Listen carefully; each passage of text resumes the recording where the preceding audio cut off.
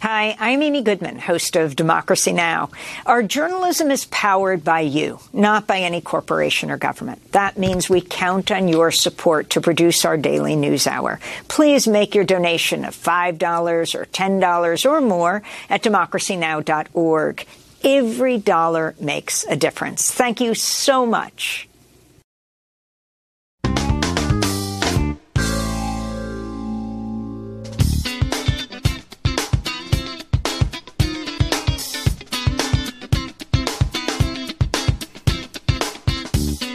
From New York, this is Democracy Now!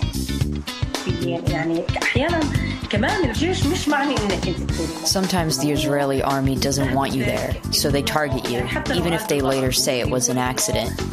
They might say, "We saw some young men around you," so they target you on purpose, as a way of scaring you off, because they don't want you there. Those were the words of Shireen Abu Akleh, the Palestinian-American journalist shot dead by an Israeli soldier 6 months ago.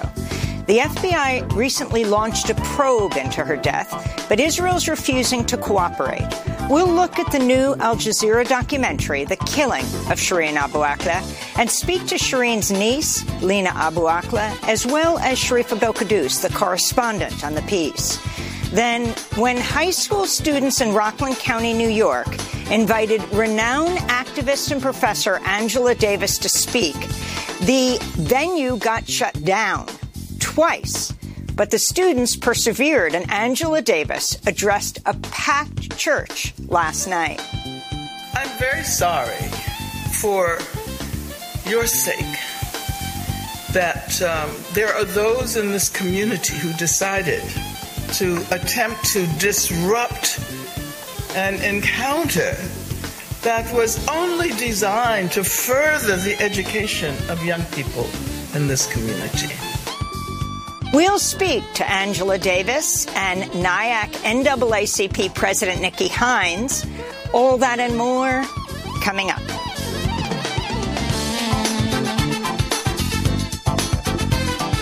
Welcome to Democracy Now!, democracynow.org, The War and Peace Report. I'm Amy Goodman. The Senate's approved a bill imposing a new union contract on tens of thousands of rail workers, prohibiting them from going on strike. Just 15 senators voted against the legislation Thursday. It requires some 60,000 freight rail workers who'd previously rejected tentative union contracts to keep working or face termination. Senators rejected an amendment to extend bargaining by another 60 days. Another measure, which would have added 7 paid sick days, failed to break a filibuster after 42 Republican senators and West Virginia Democrat Joe Manchin opposed it. Vermont Independent Senator Bernie Sanders spoke from the Senate floor ahead of Thursday's vote. And yet today in that issue, workers who do difficult and dangerous work have 0 paid sick days. 0. You get sick, you got a mark against you, a couple of marks, you get fired.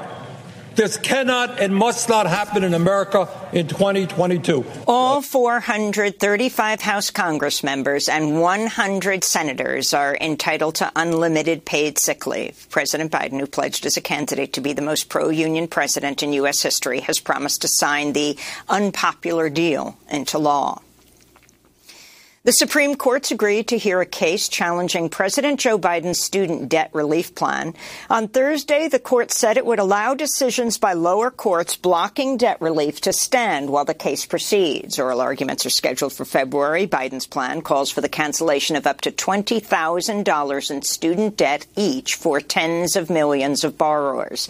In a statement, the Student Borrower Protection Center said, quote, "Once again, the credibility of the Supreme Court rests on its ability to recognize what we all know to be true. Canceling student debt is legal and necessary to secure the financial futures of 40 million Americans." President Biden welcomed French President Emmanuel Macron to the White House Thursday evening for the first state dinner of Biden's presidency. The formal state visit came after Macron met Biden in the Oval Office, where they discussed trade policy and Russia's invasion of Ukraine. In a joint news conference after their meeting, President Macron said he planned to hold talks with Russian President Vladimir Putin in the coming days. Biden said he is ready to meet with Putin, but only if certain conditions are met. Bombing nurseries, hospitals, children's homes. It's sick. what he's doing. But the fact of the matter is, I have no immediate plans to contact Mr. Putin. I'm prepared to speak with Mr. Putin if, in fact, there is an interest in him deciding he's looking for a way to end the war. He hasn't done that yet. This comes as the Pentagon considers plans to send long-range missiles to Ukraine, including a proposal from Boeing to supply ground-launched small-diameter bombs. Meanwhile, The Intercept reports the Biden administration is considering giving Kyiv one of the premier U.S. weapons of the war on terror, the Gray Eagle drone, the successor to the widely used Predator.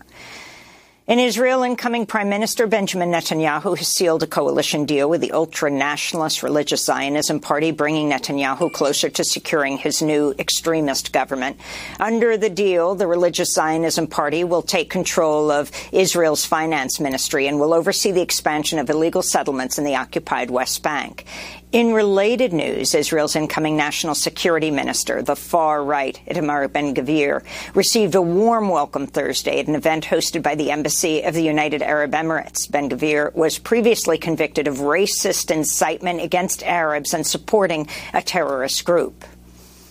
South African President Cyril Ramaphosa is facing mounting calls to resign and could face impeachment after an independent investigation found he may have broken anti-corruption laws. The case involves the alleged theft of millions of dollars from Ramaphosa's private game farm, which he's accused of covering up, then stashing some of the cash in a leather sofa. Ramaphosa maintains the reported theft and the money found in the sofa was actually from the sale of buffaloes from his farm. South Africa's ruling African National Congress is meeting today to discuss Ramaphosa's fate.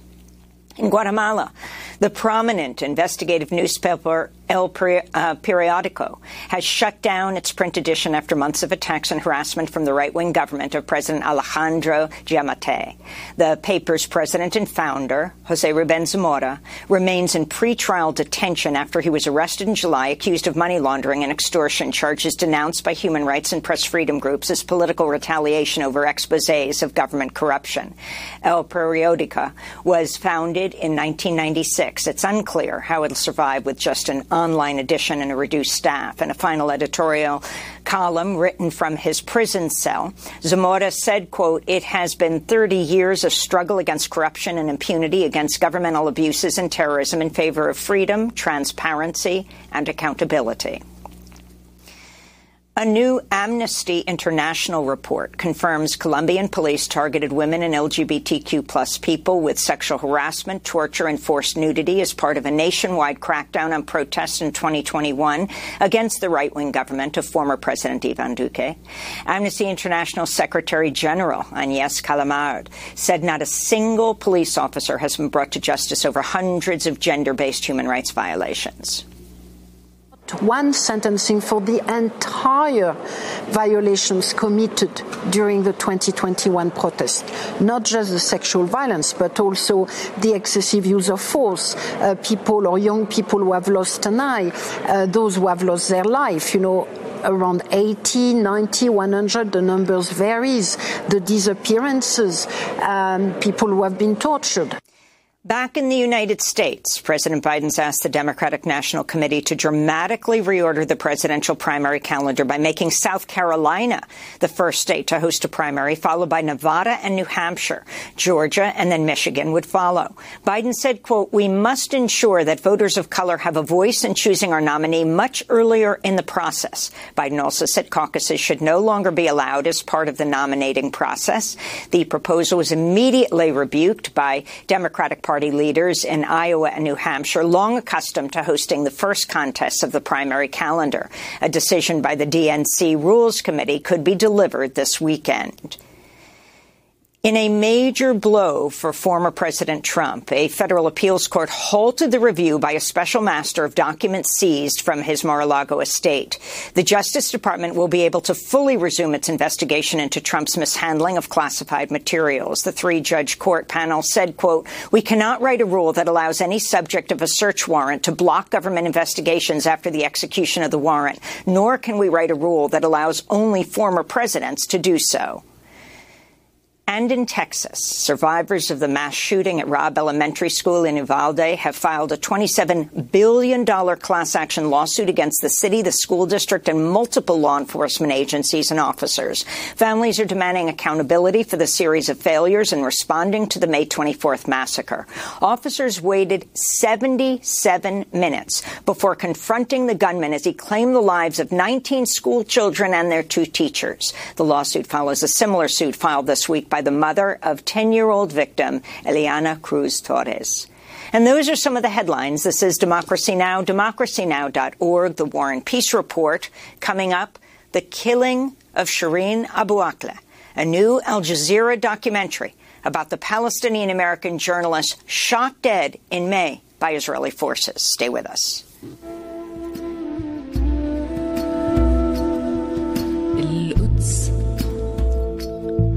سكروها بوجه الناس وما عاد حدا يقدر يشوفها بعيون الناس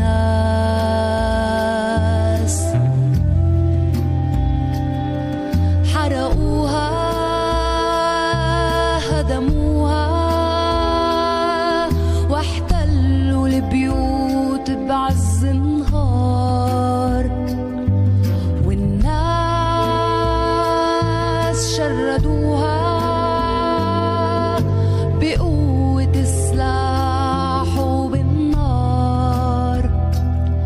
ما بقي غير شوية أحجار وياسمين تعربش على الحيطان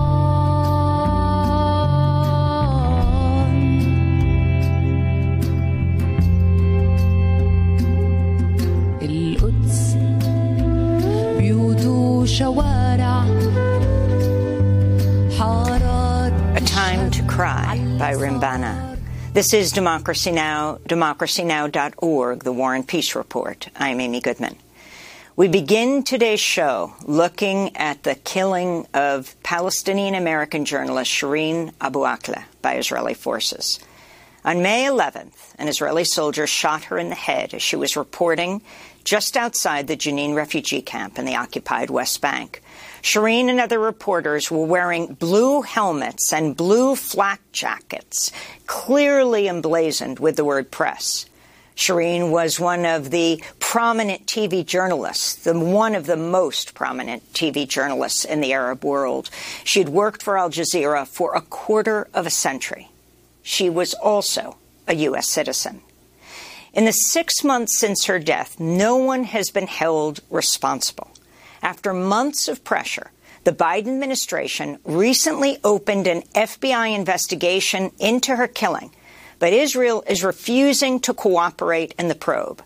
Israeli officials initially blamed Palestinians for her death, then called evidence inconclusive, before once again changing their story in September to say she had been accidentally hit by Israeli troops' gunfire after they came under fire from Palestinian gunmen. But eyewitness accounts and videos of the area where Shireen Abu Akleh was killed do not show a gun battle. And investigations by Al Jazeera, the New York Times, CNN, and other news outlets also challenge the official Israeli version of Shireen's killing. The Al Jazeera documentary program Fault Lines has just premiered a remarkable documentary on what happened. It's called The Killing of Shireen Abu Akleh. Later in the program, we'll be joined by Sharif Abdel-Qaddous, the correspondent on the documentary, and Shireen's niece, Lina Abu Akleh.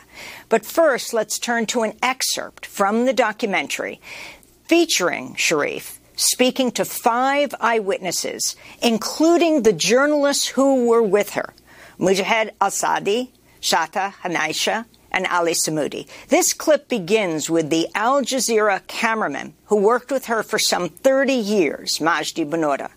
A warning, this excerpt includes graphic footage. We put the helmet on Shireen. I got my camera, and I wore the helmet, and I followed her. We were all wearing our protective gear, a vest and a helmet. We stood so that they could see us well and recognize us as journalists. This is Ali and Shireen walking by Salim. When we made sure that there were no confrontations, we started walking slowly, with slow steps. And about 25 seconds later, here they are walking with Shada and Mujahid up the street, all in their press jackets, just past the spot where Salim had a view of the military. Suddenly, a round of bullets was fired. I shouted, "Shireen, they're shooting at us. We have to get out of here." Just as I was saying, "We have to get out of here," my shoulder exploded. I shouted, "Shireen, I was shot." Or I said, "Shireen, they shot me." After the first bullet, I was able to jump behind a short wall to take shelter. Shireen and Shada reached me to jump and get out of the place, but they couldn't. They started firing at us. I immediately pressed record. I saw Ali was wounded. He walked away. Shireen was behind the tree. I could still see her hiding behind the tree. The last words that Shireen said was, "Ali has been wounded. Ali has been wounded." I mean, these ears, every day, all the time, Shireen's voice is repeating in my ears. I stepped forward again and they started saying, "Shireen, Shireen," but they shot at us again.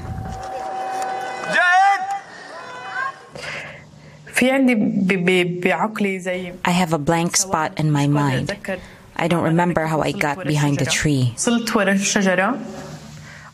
I got behind the tree and turned around to see if Shireen could come to where I was. At that point, I saw Shireen falling to the ground.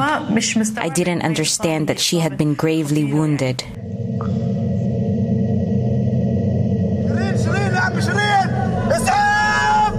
I stepped forward and saw Shireen on the ground.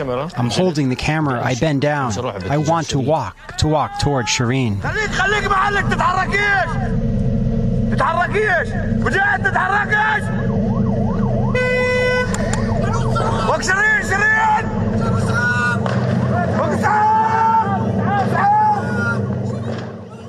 The whole time I wanted to shake her, to touch her, to move her.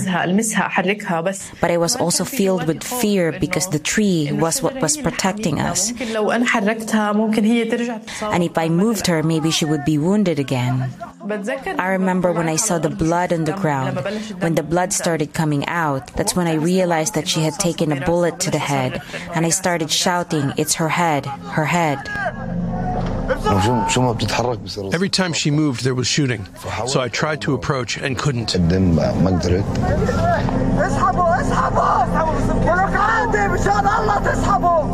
young man named Sharif jumped over the wall to try and help, but he was also fired at. An excerpt of the documentary The Killing of Shireen Abu Akleh. The Al Jazeera documentary program Fault Lines just aired this. Shireen Abu Akleh worked for Al Jazeera for a quarter of a century. We're joined now by Sharif Abdel-Quddus, the correspondent on the documentary. Sharif, this is a powerful piece because you have put together for the first time all of these eyewitness accounts.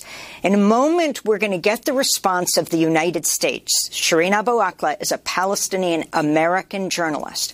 But I'm wondering if you can talk about the significance. This is the group of journalists, colleagues, producers, filmmakers that she was with outside the Jenin refugee camp, and talk about what it means to hear their description now.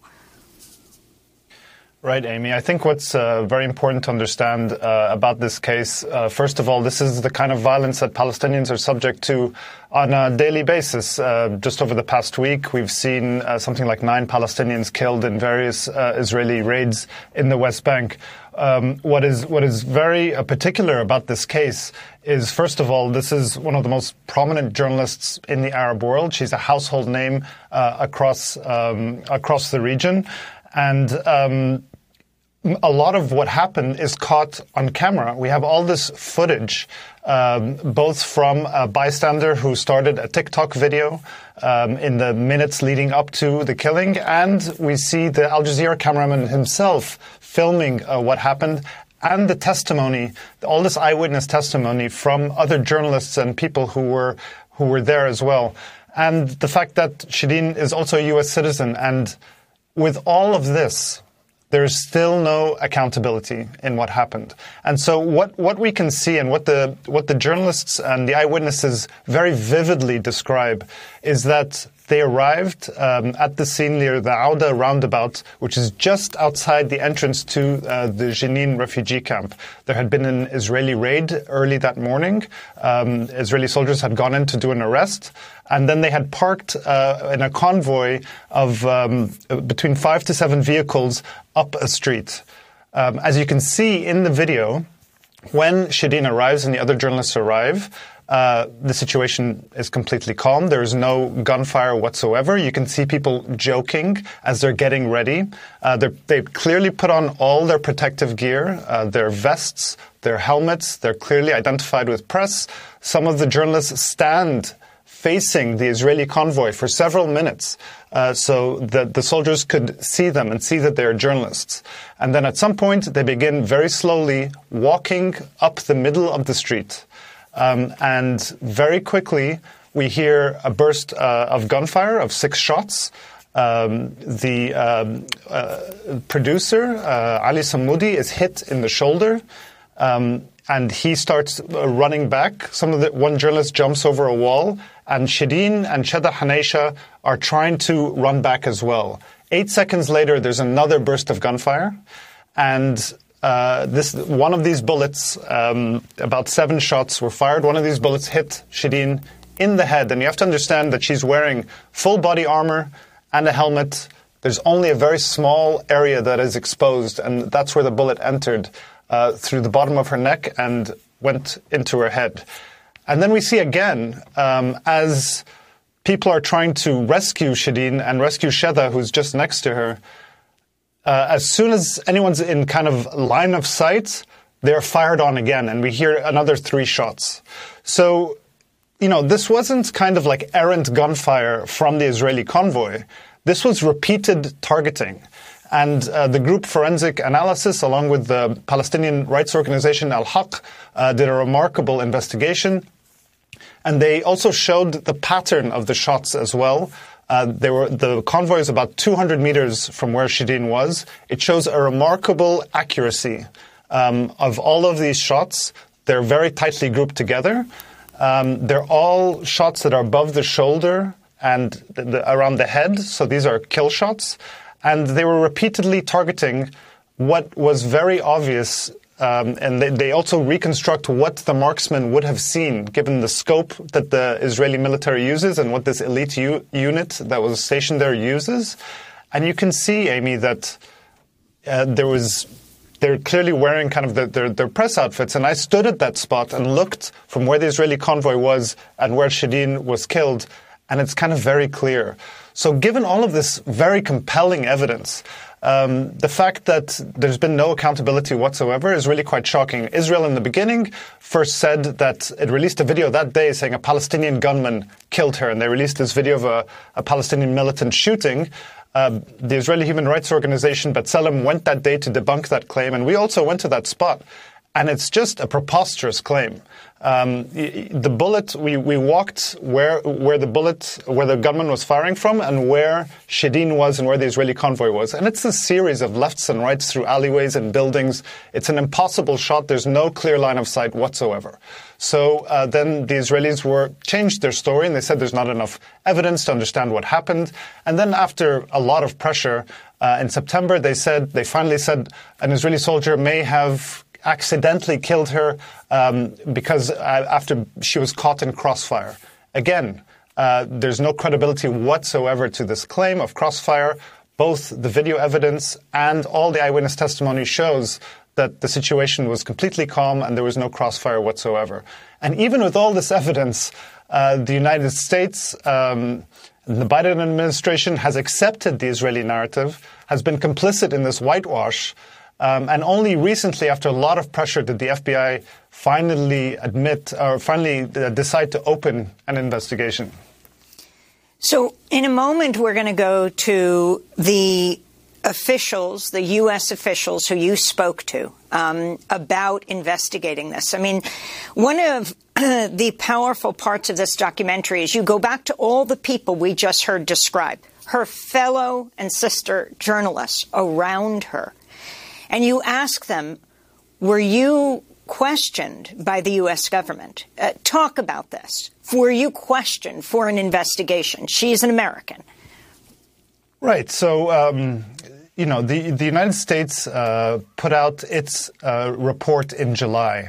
This was something conducted by the U.S. Security Coordinator, which is, a fact-finding mission on the ground in Palestine. And that report was not its own investigation. The U.S. did not do an investigation. What it did was it summarized the Israeli investigation and the Palestinian Authority investigation and did a ballistics report, which was ultimately inconclusive. So the U.S. security report is very heavily relies on the Israeli investigation. And there's just a very short statement that was put out by the State Department that says that an Israeli soldier likely killed Shireen, but that there was no intentionality whatsoever. They don't explain how they came up with this conclusion of intentionality. They don't back up the claim whatsoever. And they didn't conduct any of their own investigation, so none of the eyewitnesses are questioned. This is just very basic protocols to follow when you're trying to investigate what happened. There are several people who were with Shireen right next to her when she was shot. These are journalists as well, and you don't interview them. None of them were questioned by either Israeli officials or U.S. officials.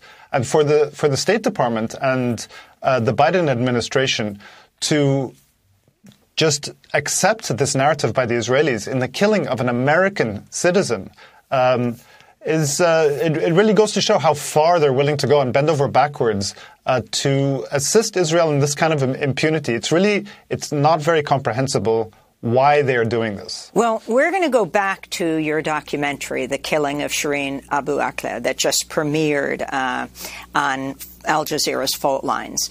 This clip begins with Haggai Elad. He is the executive director of the Israeli human rights group B'Tselem, talking about Israel's investigations in the killing, and then it goes on to a number of U.S. officials you sat down with, Sherif. These are sham investigations, but a lot of resources are invested in them by the Israeli military. So why are they going through all these motions, right? It's deliberate. You arrive at impunity, but you don't pay a price in the public arena because, hey, we're investigating. And legally speaking, these sham investigations are a legal iron dome to protect Israeli soldiers from potential international legal consequences. They're trying to block the path for international jurisdiction, and they're trying to win the public relations game. The United States seems to be relying heavily on the Israeli investigation of the killing. Do you think that's adequate? It's not just not adequate, it's outrageous. Like, this isn't happening in a vacuum. There are hundreds of other case files. This is well-established facts that Israel does not conduct investigations that are meant to arrive at holding people accountable. For Shireen's family, the U.S. backing of the Israeli investigation was particularly upsetting, especially after President Biden declined to meet with them in both Palestine and Washington. We really expected lots more from the U.S. government, but we're not getting anything. There's nothing except sweet talking and condolences, something anyone can do. He preaches about press freedom, protection of journalists, but the way he did not hold the same values when Shireen was killed was very, very upsetting, and it just showed the double standards when a Palestinian American journalist is killed.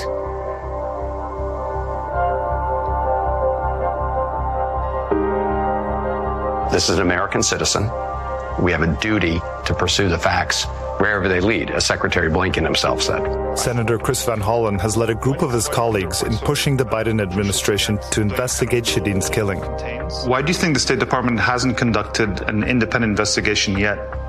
Their new view, not the original words of the Secretary, is that they will take these other investigations that have been completed. The problem, the challenge is they've reached very different conclusions.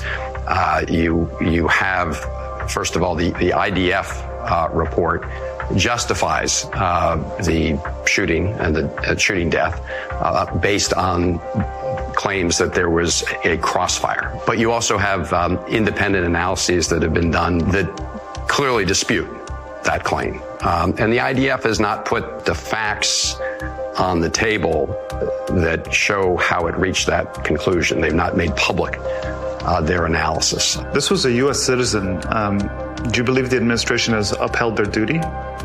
I do not. I think we have a duty to do what the Secretary of State originally said.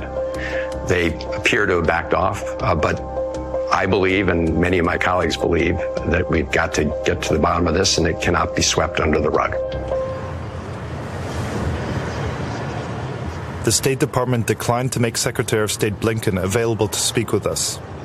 And in an interview, a department spokesperson continually deferred to the U.S. Security Coordinator's report and the Israeli investigation.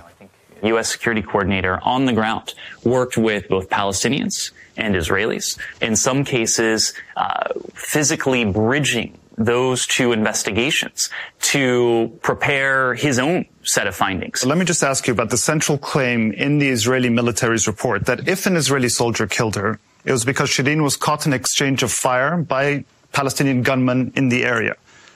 That claim is completely disputed by eyewitness testimony and video footage from that area in the minutes leading up to and during the shooting.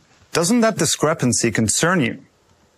Of course, we are concerned when there are allegations that a civilian was intentionally targeted. What the Israelis found and what our security coordinator found was that there appears to have been no intentionality.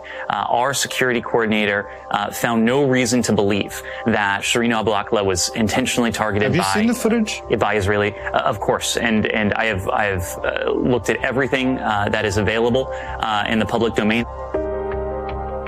Clearly, they have not done what they said themselves they were going to do. Secretary of State said there would be an independent investigation. There has not been an independent investigation. Backing off sends the wrong message around the world. Beyond the State Department, we wanted to ask the White House about Shireen. Thank you. I have a question on the killing of Al Jazeera journalist Shireen Abu Akleh. The U.S. Security Coordinator's report was not an investigation. It was based on the Israeli investigation, the PA's investigation. There was a ballistics analysis done that was inconclusive. None of the key eyewitnesses have even been interviewed. Why has the U.S. not conducted an independent investigation into the killing of an American citizen? We said from the very beginning that we wanted it fully transparently investigated. We recognize that the Israelis did conduct a thorough investigation. Do you characterize it as a thorough investigation when no key eyewitnesses have been interviewed and there's clear video evidence that contradicts the central claim in the killing of a U.S. citizen? Well, again, we continue to mourn with the family, and this obviously should not have happened. But I'm not going to speak any more about the investigation that's been completed. Last question. Just 2 weeks after this, and over 6 months after Shireen was killed, news broke that the FBI, independent of the White House, would open an investigation into the killing. The Israeli government made clear they would not cooperate. Given that, and the U.S. administration's statement since the killing, it's unclear how thorough and transparent the investigation will truly be. I think it could be helpful if it's genuine. But I think the U.S. has lost so much credibility so far in this regard. We're not in a neutral point in time. The U.S. government is now on record expressing its trust and confidence in the so-called Israeli investigation. So we're not at a clean slate in this regard. Like, we're deep into this territory in which the U.S. has aligned itself with the Israeli narrative on this killing.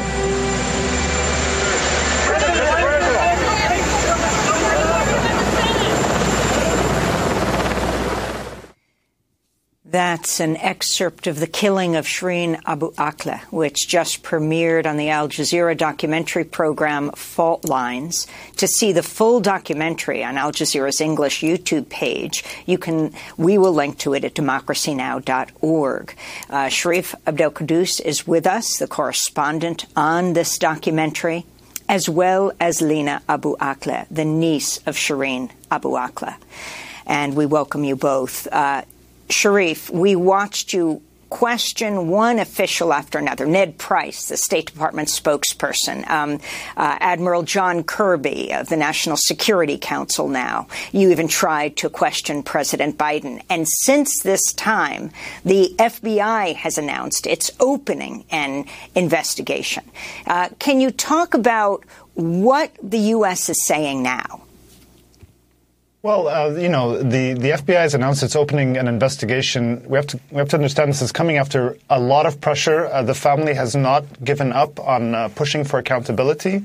The amount of evidence that is clear, and also we're seeing in Congress, nearly half of the Democratic members of the Senate have called into question. They wrote a letter calling into question Israel's claims that Shireen was accidentally shot by an Israeli soldier, and suggesting that she may have been targeted as a journalist. So we have pressure from Congress, from the family, all this video evidence, media pressure as well from human rights organizations, and finally this announcement that the FBI is going to open an investigation. I think, as we heard from the executive director of B'Tselem, the U.S. is not starting from a neutral point. They've already expressed their support for the Israeli narrative. We'll have to see what the FBI investigation comes up with. Israel has made very clear that it's not going to cooperate in any way whatsoever. The soldiers will not be available to be interviewed. They will not release the body cam footage that Israeli soldiers almost always are wearing. So we'll have to see how transparent as well the FBI makes this investigation, whether accountability comes forward. But certainly it's a positive step, but it has only come after months of pressure and compelling evidence that is very difficult to contradict. And we're going to talk about where some of that pressure is coming from. Lina Abu Akleh is with us from San Francisco. Lina is the niece of Shireen Abu Akleh. Lina, your father Tony, your whole family has been pushing extremely hard for this investigation. Your aunt, Shireen, is an American citizen. President Biden went to Israel and the West Bank.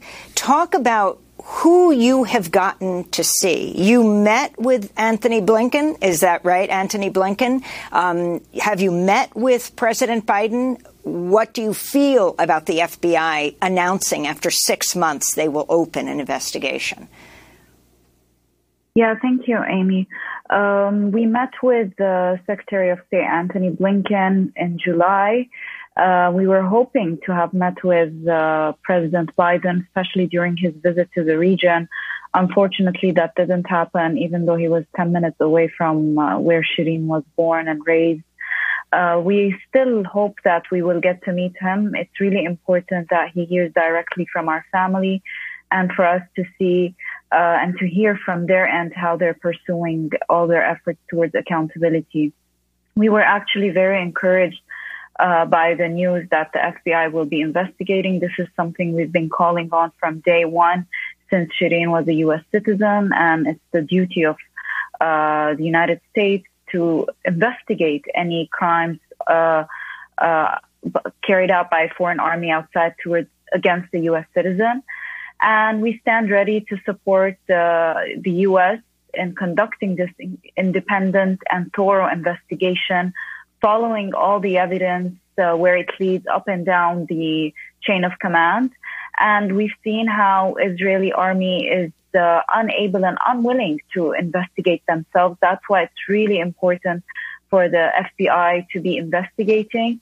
And we also hope that the United States FBI will employ all tools necessary to get the answers that we've been asking regarding the killing of Shireen, but also to lead to accountability and justice. That's what we want. We want there to be accountability. We want there to be justice. And during our trip to D.C. in July, we met with various members of Congress and representatives who have been calling out for an investigation, who have been supporting us and constantly pushing towards an independent investigation. On November 15th, U.S. House Representative Andre Carson, one of the few Muslim members of Congress, along with 21 other House Democrats, introduced the Justice for Shireen Act, separate from the FBI's investigation right now. Also, you have the FBI not saying specifically how they're going to investigate this, and you have the outgoing Israeli Defense Minister Benny Gantz saying, quote, that Israel, the IDF will not cooperate with an external investigation, will not enable intervention to internal investigations. Your response to this, as Israel puts together at this point, is forming the most right-wing government in its history. Yeah, well, from the very beginning, we saw how Israel lied and distorted the truth, and they've been unwilling to investigate, and they have a track record of escaping guilt and accountability. So we weren't expecting anything from them, and that should be obvious to anyone. But at the end of the day, we still hope that all parties will cooperate in this investigation. But we've seen the overwhelming evidence that's already been gathered by all the reputable news outlets, and especially this documentary, the AJ Faultlines documentary, that's so powerful, but very painful and difficult to watch. But it's so important for everyone to see that the evidence is there. The eyewitnesses they show the eyewitness testimonies. So I'm sure that regardless of Israel's cooperation, the U.S. will still follow through and carry out a thorough investigation. And we are hopeful that this would lead to accountability. And regardless of any new government in Israel, we still hope that this investigation carries through. Well, Lina Abu Akleh, we want to thank you for being with us, the niece of Shireen Abu Akleh, one of the most famous Arab journalists in the world, a Palestinian-American journalist, and Sharif Abdel-Quddus, the correspondent on this Fault Lines piece, The Killing of Shireen Abu Akleh. We're going to link to it at democracynow.org, the YouTube version of the documentary. But I want to end with Shireen Abu Akleh in her own words, an excerpt from The Killing of Shireen Abu Akleh.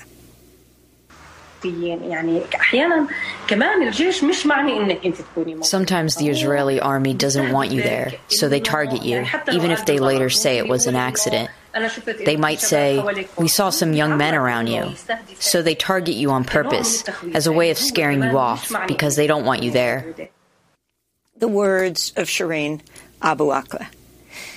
Coming up, Angela Davis, when high school students in Rockland County, New York, invited the renowned professor to speak, her event got shut down not once, but twice. But the students persevered, and last night, hundreds of people packed into a Nyack church. Stay with us.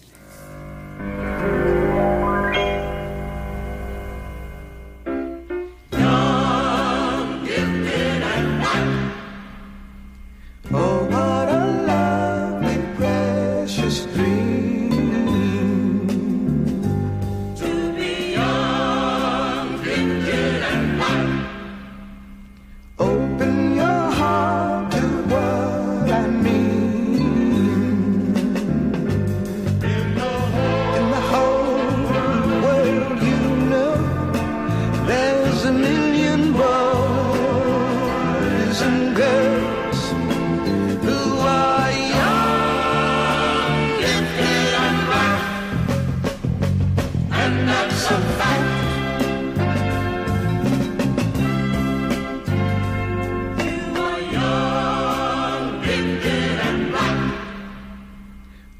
must begin to tell our young. There's a world waiting for you. Yours is the quest that's just begun. To Be Young, Gifted, and Black by Nina Simone.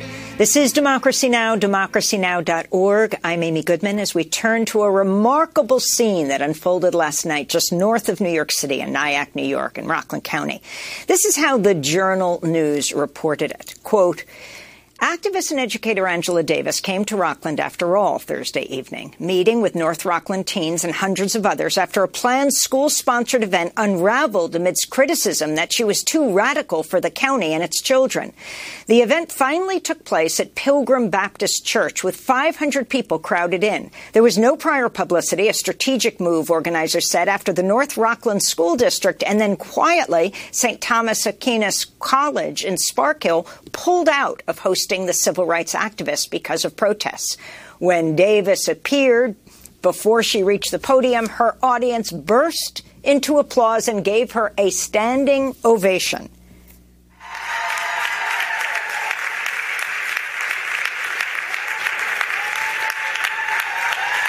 Angela Davis was introduced by North Rockland High School senior Anaya Willis with a student group Voice that invited Angela Davis to speak. The fact that we are able to stand and sit here today and fight for what we believe in, even if people are afraid of change, is an amazing thing because it shows that we can overcome anything if we all just put our minds to it.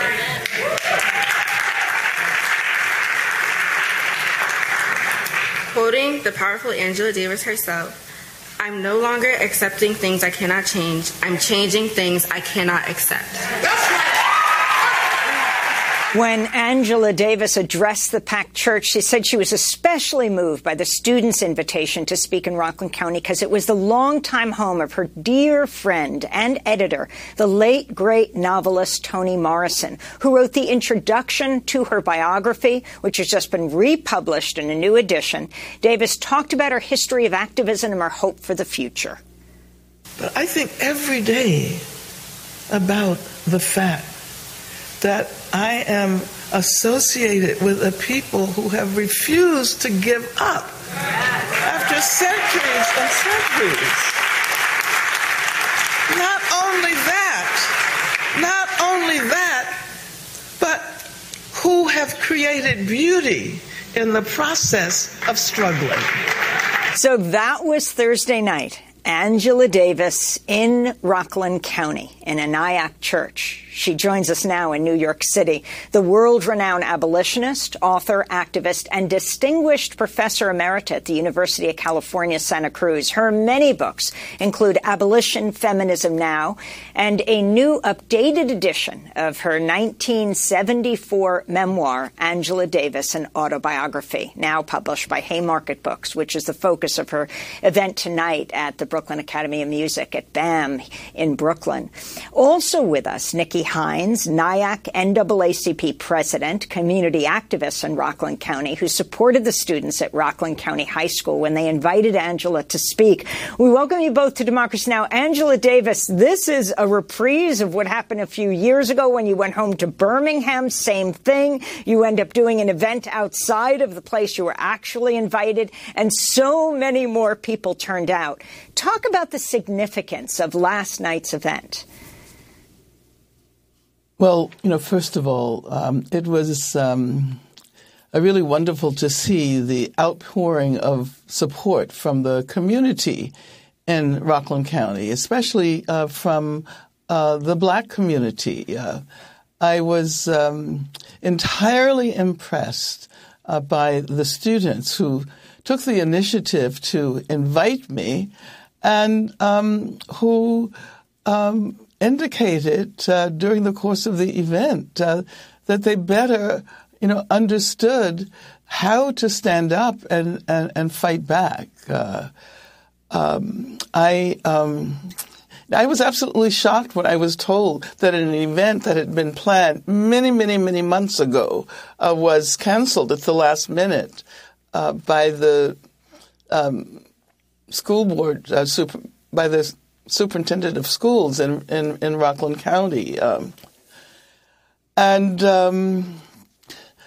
Well, I can say that, after all of these years, after, more than a half century of doing this work, I continue to be, absolutely stunned by the ways in which people not only misrepresent me, and I'm not so much concerned about that. I'm concerned about the misrepresentation of movements against racism, against gender inequality, for freedom.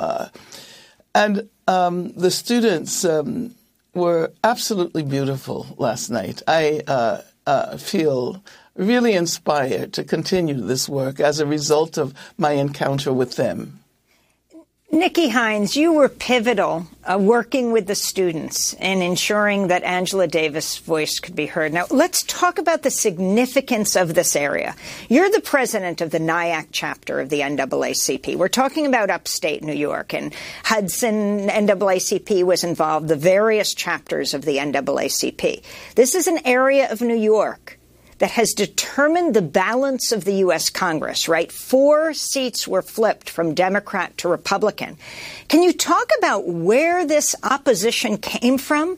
A group of high school students invite Angela Davis to speak. It becomes a school board issue. The board backs the superintendent. They put it off site. That's canceled. Then you have another event at St. Thomas Aquinas College planned for last night. That's canceled. And finally, an African-American church opens its doors, and more people turn out than probably would have ever turned out. And this was without any publicity.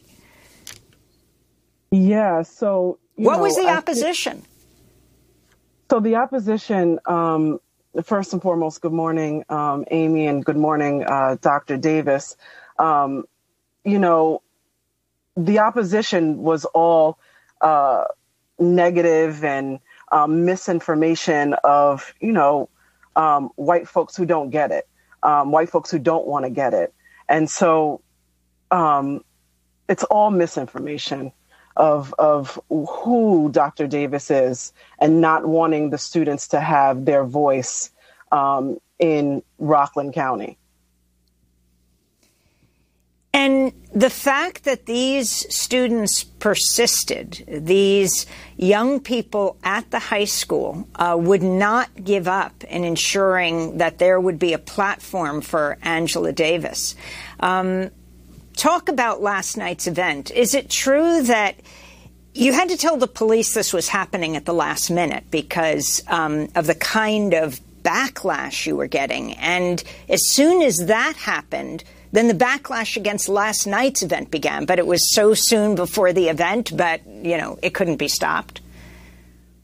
Yeah, so, when we were going to do it at St. Thomas Aquinas College and, at the last minute, really the last minute and the last hour, St. Thomas Aquinas College canceled on us at 8:50 on Tuesday evening. And so, scrambled around and had to find a place to have the event. And thank goodness for, Pastor Washington and Pilgrim Baptist Church and opening its doors. And we did tell the police at the last minute what we were doing and why we were doing it. And still we couldn't be stopped.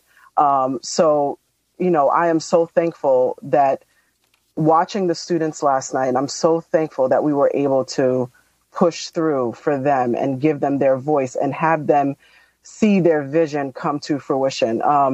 They needed to know that the community had their back and we were going to push forward to do anything to make it work. So, Angela Davis, if you can talk about your message last night, and you have been speaking for so many decades, you've been an activist for so many years. What you think of what is happening today with laws around the country cracking down on free speech, this kind of enormous pressure brought that leads to pre-censorship, young people afraid to invite someone because it might lead to something like this. But what you had to say last night.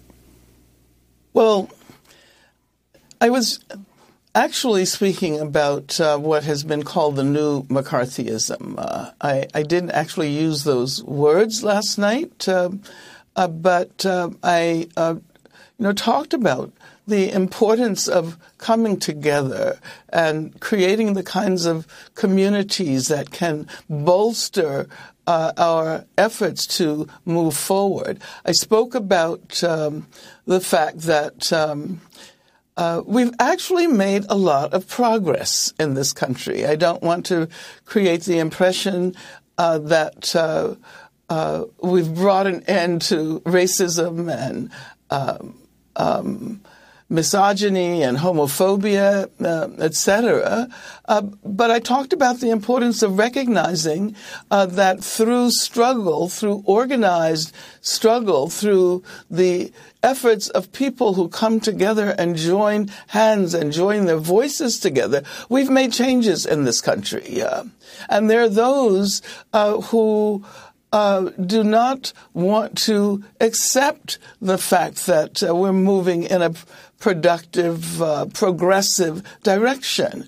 I spoke about the fact that the very last person who occupied the office of the presidency attempted to convey the impression that we should return to the past, and that the actions of the students and the community in that particular instance was a powerful demonstration of the capacity to continue to move forward in a progressive direction. I spoke about the fact that it was very important that this movement was being led by students. Young people are the closest to the future. Young people are the ones who have the greatest stake on imagining and creating a more democratic future, a future characterized by justice and equality and freedom.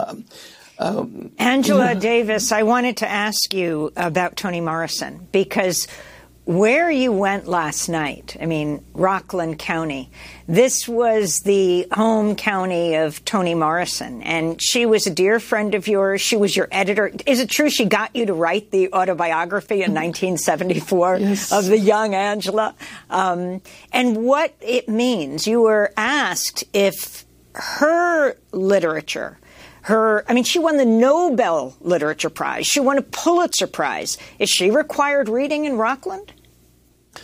Well, apparently, probably the most renowned resident of Rockland County is not required. Her works are not required.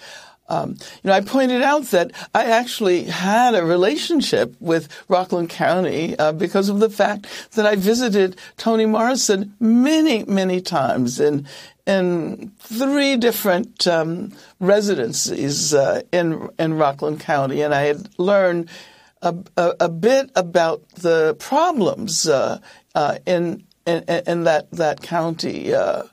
But I think that now the students are convinced that they can bring about change, and I wouldn't be surprised if they were not at the forefront of an effort to guarantee that the students who attend public schools in that county read the works of Toni Morrison.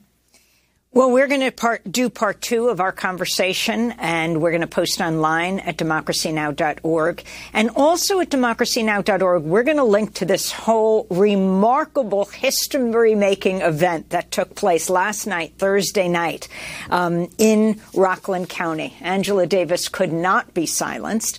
Angela Davis, the world-renowned abolitionist, author, activist, and distinguished professor emerita at University of California, Santa Cruz. Her autobiography has just been published by Haymarket. She'll be speaking at BAM tonight on that autobiography. And Nikki Hines, NIAC NAACP president, community activist in Rockland County.